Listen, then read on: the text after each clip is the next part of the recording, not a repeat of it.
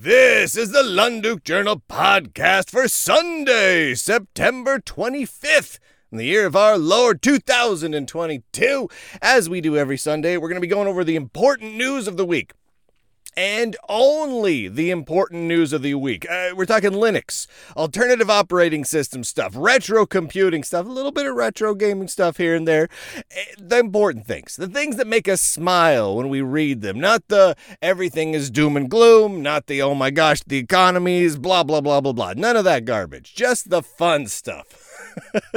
And definitely, no, have you heard about the latest trend in high uptime cloud computing deployment container alternatives? No, none of that stuff. Just the good stuff. This has been a kind of a fun week. Last Wednesday, we ended DOS week at the Lunduk Journal, which meant we just spent a ton of time in DOS. And it was amazing how much stuff we did. I posted a roundup article back on Wednesday talking about just linking to as many of the community posts over on lunduk.locals.com as I could find. And it was just, they numbered in the millions, more stars than in the sands of all the beaches and in the Milky Way. You know the thing. Anyway, it was amazing. I learned a whole bunch about DOS that I didn't know before, which I was not expecting. And it was really fun to watch so many people try DOS on raw hardware, network with DOS, do things in DOS that, we just didn't necessarily do back in the 80s or the early 90s, or that we haven't thought about doing for a long time. People rediscovering the computing of their childhood. It was fantastic. I loved it. We definitely need to do more themed weeks like this going forward. Not every week, because that's going to get a bit crazy. But I'm thinking sometime during October, next month, we got to do another thing. I don't know what it'll be, but something totally different than a DOS week. Maybe it'll be computing in a certain way, or using certain types of hardware, or dealing with certain types of online services, or maybe using a whole different modern alternative operating system. I don't know. Maybe we'll have NetBSD week. Who knows? If you have ideas, let me know over at the Lunduk Journal community on lunduk.locals.com. We'll figure something out. We got lots of time. All right, into the news for the week. First up, this news story amused me so much. And it's really two stories in one. So this last week, we saw the release of a new version of Firefox, the web browser, right? And a new version of GNOME, or GNOME, if you don't say words correctly.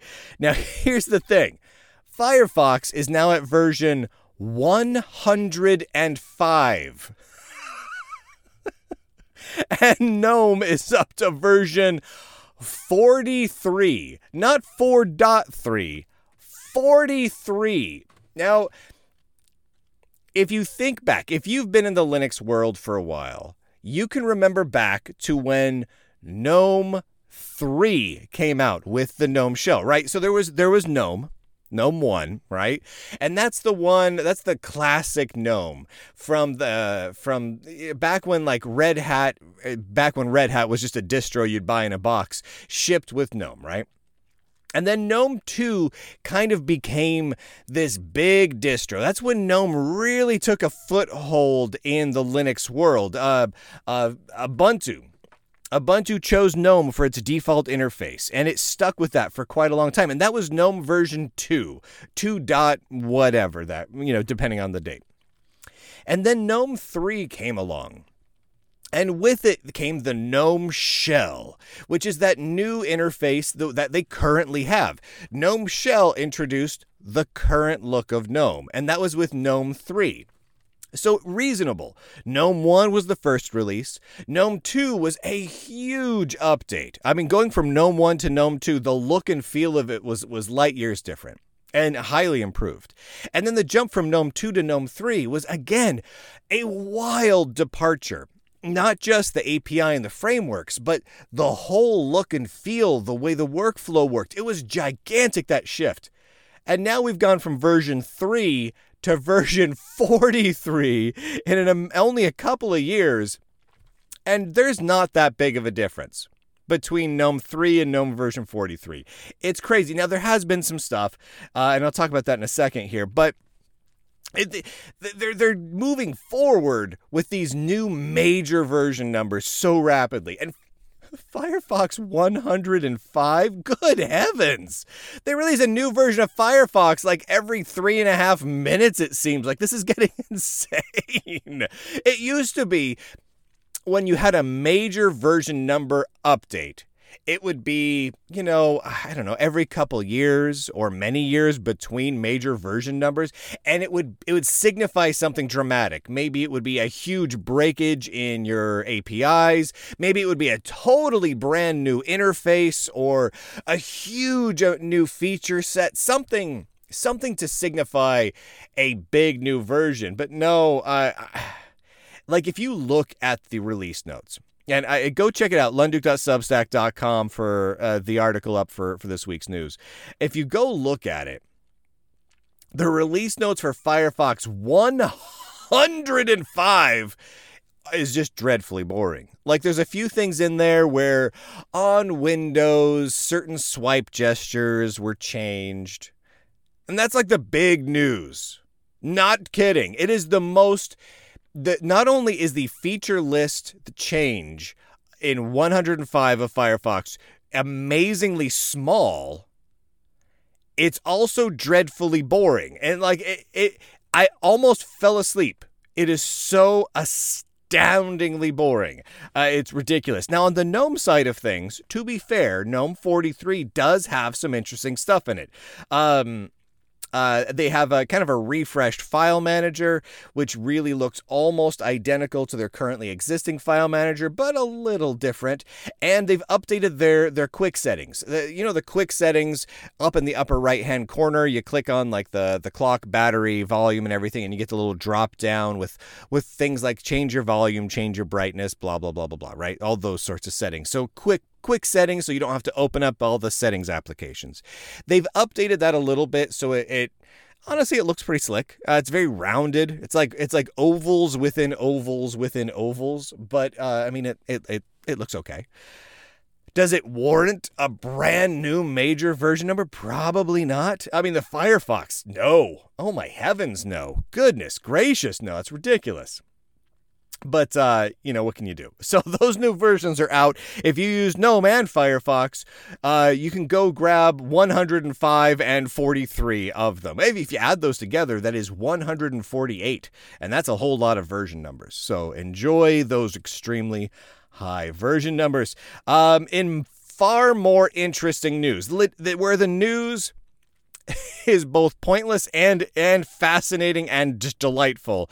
A brand new game has been announced with a demo for the Nintendo Virtual Boy.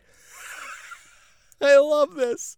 It's awesome looking. Okay, so remember the Virtual Boy, right? The headset goggles that you kind of put your head into. It had a little stand, and it had just really red graphics that kind of focused on vector art, but wasn't exclusively vector art. And lots of red flashing lights blasted into your retinas with a little controller that actually looked a bit like the GameCube controller, but way before the GameCube. And the graphics were just red. It was just red on black, and it was all, virtual reality-ish. I'm like, okay. It got yanked off the market. The Virtual Boy was only on the market for about a year, a little less than that maybe. And it got yanked off the market for the obvious red flashing lights blasted into your retina reasons. So it has a fairly limited selection of games. I have a Virtual Boy, and I have... I don't know, I want to say 15, 16 games for it. A lot of them are pretty terrible. I mean, some of them aren't bad, but it's not a great system, and it's not a great game library available for that system. Just the same, someone has created a brand new game that is an homage to all the 3D wireframe tank games that are out there. It's called Virtual Warzone. And it is great looking. it's one of those games, that drive around and you have vector art 3D, battle tanks and Warzone type games, Battlezone and whatnot, where you drive around with like mountains in the background just drawn in little line arts and you try and shoot the other tanks, right? Very simple. Great games. One of my favorite genres of games.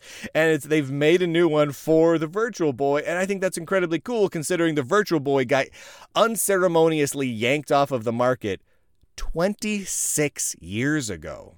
Awesome. Absolutely awesome. The ROM is only available currently to their supporters on Patreon. So I have not tried it because I'm kind of not really using Patreon right now. I'm kind of pulling away from Patreon, but the demo is available. The full version will theoretically become available sometime soon once they finish it. And I don't know if it's going to work on emulators, which there are some emulators for the Virtual Boy, or you'll need to use actual hardware because there are, there are ROM carts that you can get for the Virtual Boy, so you can load it up with ROMs and all that sort of thing, which is impressive, again, all by itself, considering this is arguably the biggest failure Nintendo ever had, and yet we have emulators and ROM carts and apparently a developer scene for them. That's just cool. I just find that incredibly cool.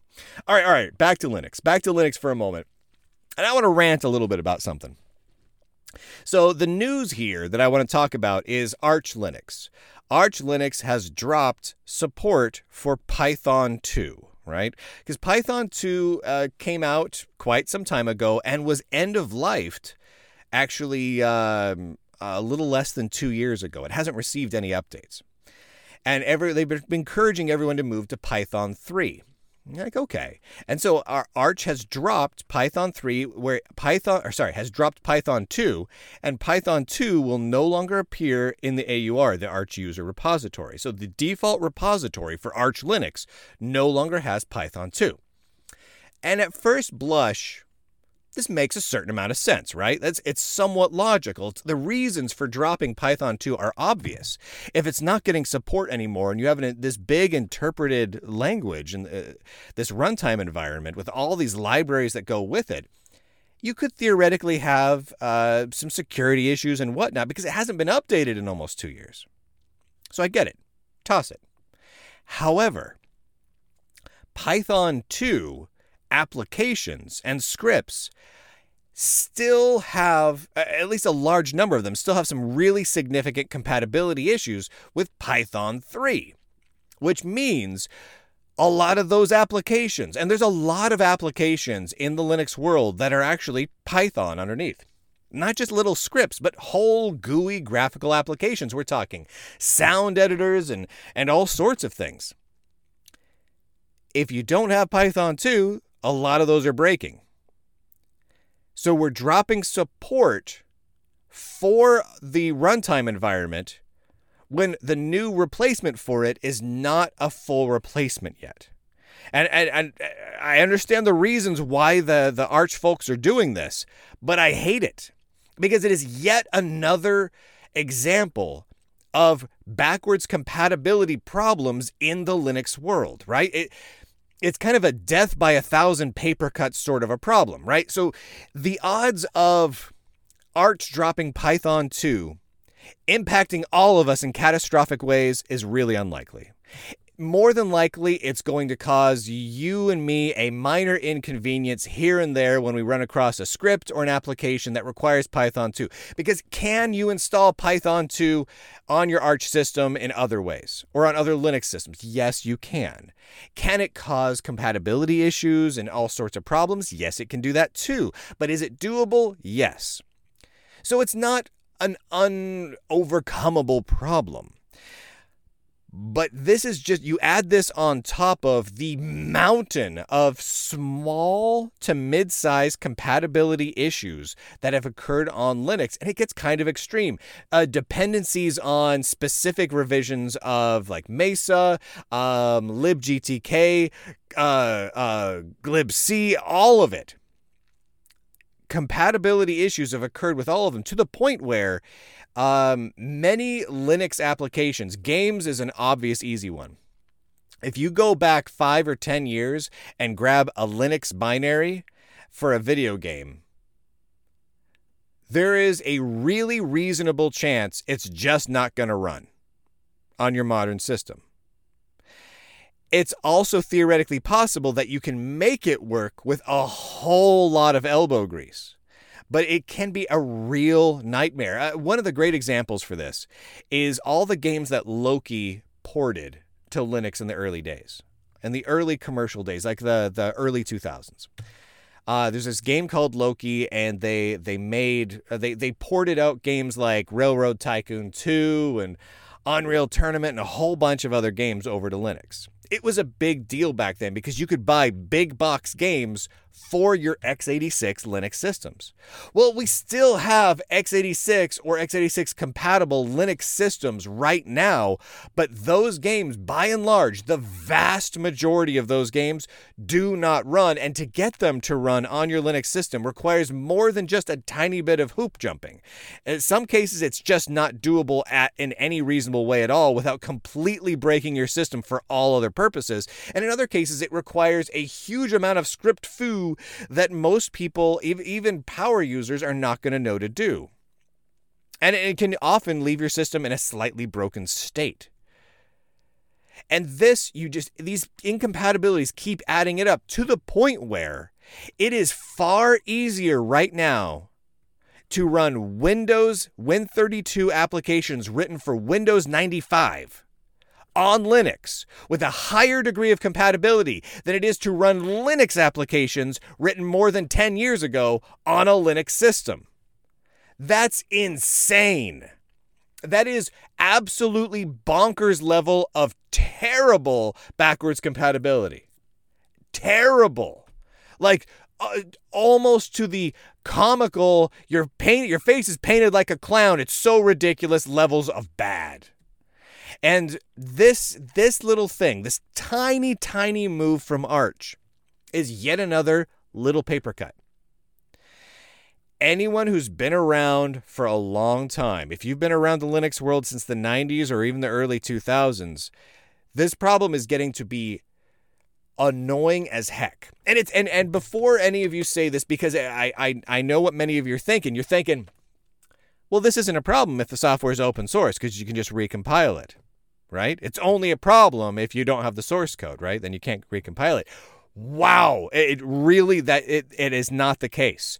In fact, many of those old pieces of software simply don't build against current libraries at all. Again, because the new replacements for them are incompatible with both the ABI and the API interfaces for those past applications. They just aren't compatible anymore. And so in order to make it work, you end up having to have many, many different versions of so many libraries from libc all the way up in order to get old pieces of software to work. And when I say old, I mean couple of years. And this problem is accelerating. This problem isn't going away. And while some people can point to tools like Snappy or Flatpak or AppImage and whatnot to solve this problem, which those systems do solve some of these problems, it also makes those packaging systems infinitely more complex and significantly larger. And it is not a great system. Right now, it's not a system I'm upset with. It's the general position that we're in, where overall Linux compatibility is so bad with Linux software. It's terrible. It's truly terrible. I don't love it. Right now, I have zero confidence that if I were to go on Steam and buy a series of Steam games, that those games will work on a modern Linux system 5 years from now. There is zero reason to think it will. Zero. I mean, we can hope that Valve and a bunch of the other Linux companies will work really hard to ensure continued compatibility, but there is no track record, not one, not an eensy-weensy bit of a good track record for that happening. So we're hoping for something brand new to happen in the Linux world. And I don't see it happening. I see the problem is getting worse. I significantly worse. So bummer right there. So if you run Arch, I hope you don't need anything that uses Python 2 going forward. So again, I understand why they yanked Python 2. The reasons for yanking it are valid. Their concerns about supportedness and maintenance and security, perfectly valid. Totally get it. I just don't like it. I don't like where it's going. And realistically, going on odds, we'll probably see yet another example of backwards compatibility being broken by the end of the year. Because every year it seems like there's a small handful of more paper cuts that come along. Dislike. Hit that dislike button. But something I do like. Something I do like quite a lot. So an editor over at the IEEE Spectrum had a TRS-80 Model 100, though that slab laptop that I love so much. I've done a few write-ups on these in the past. It's an incredibly interesting machine. He had one of these, and it broke. He'd been playing with it and having a good time, and it broke. And he's like, well, shoot. Well, he played around with it a little bit, and he figured out what the problem was. It was basically one little part that needed replacing. So he hunted around for another Model 100 that was kind of broken, that he could pull that part out of to fix his other one. Okay, so he did that. So now he had his one pristine, beautifully working TRS-80 Model 100 slab laptop. And then he had another one that was now double broken. It now had whatever was wrong with it in the first place, plus it was missing some chips. All right, so what is he going to do with this machine? It still had a perfectly good screen, case, keyboard, all that stuff, but the main board was toast. So what he did was pretty interesting and was worth doing. He gutted it, and he basically made it into kind of this little standalone system / terminal that can be used for other systems. And it was kind of an interesting way that he went about it. But why I'm including this here is not just because this is an interesting example of someone taking old hardware and repurposing it, which I always get a kick out of. And to be clear, if old hardware can be restored and kept original, that's always my preferred way to go, just from a historical standpoint. But when you have broken equipment, you do what you can with it. Do something nerdy, I totally get it.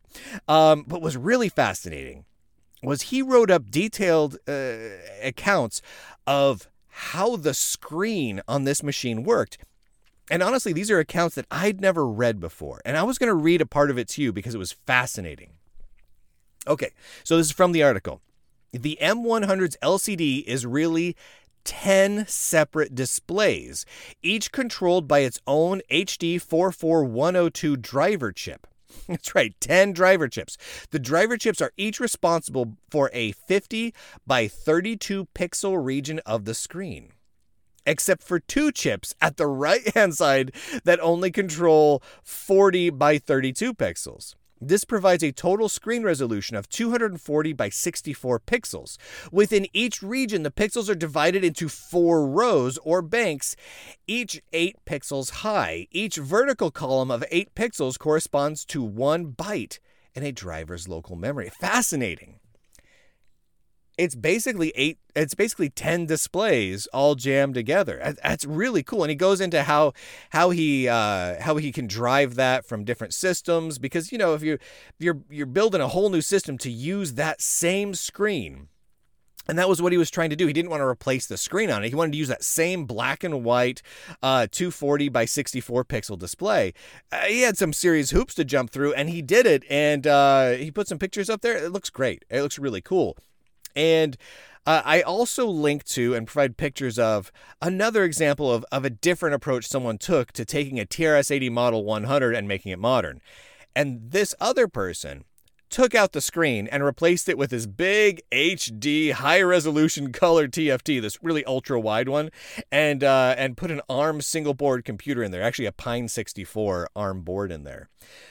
Fascinating. I love these. Again, if you can keep the original hardware, especially historical ones like this, intact, please do. But if it's broken anyway, shoot. Why not have a little fun with it and see see what you can do. I mean, I look at these pictures of the TRS 8100 with the high-res screen, and yeah, I want that. Yeah, I want that. I want to, because the TRS 8100 had an amazing keyboard, right? And the form factor is just so fun to use. So if you could do that with a high-res screen and a little more powerful machine under the hood, I could do almost everything that I do for my work via that little machine, and that would be just a ton of fun.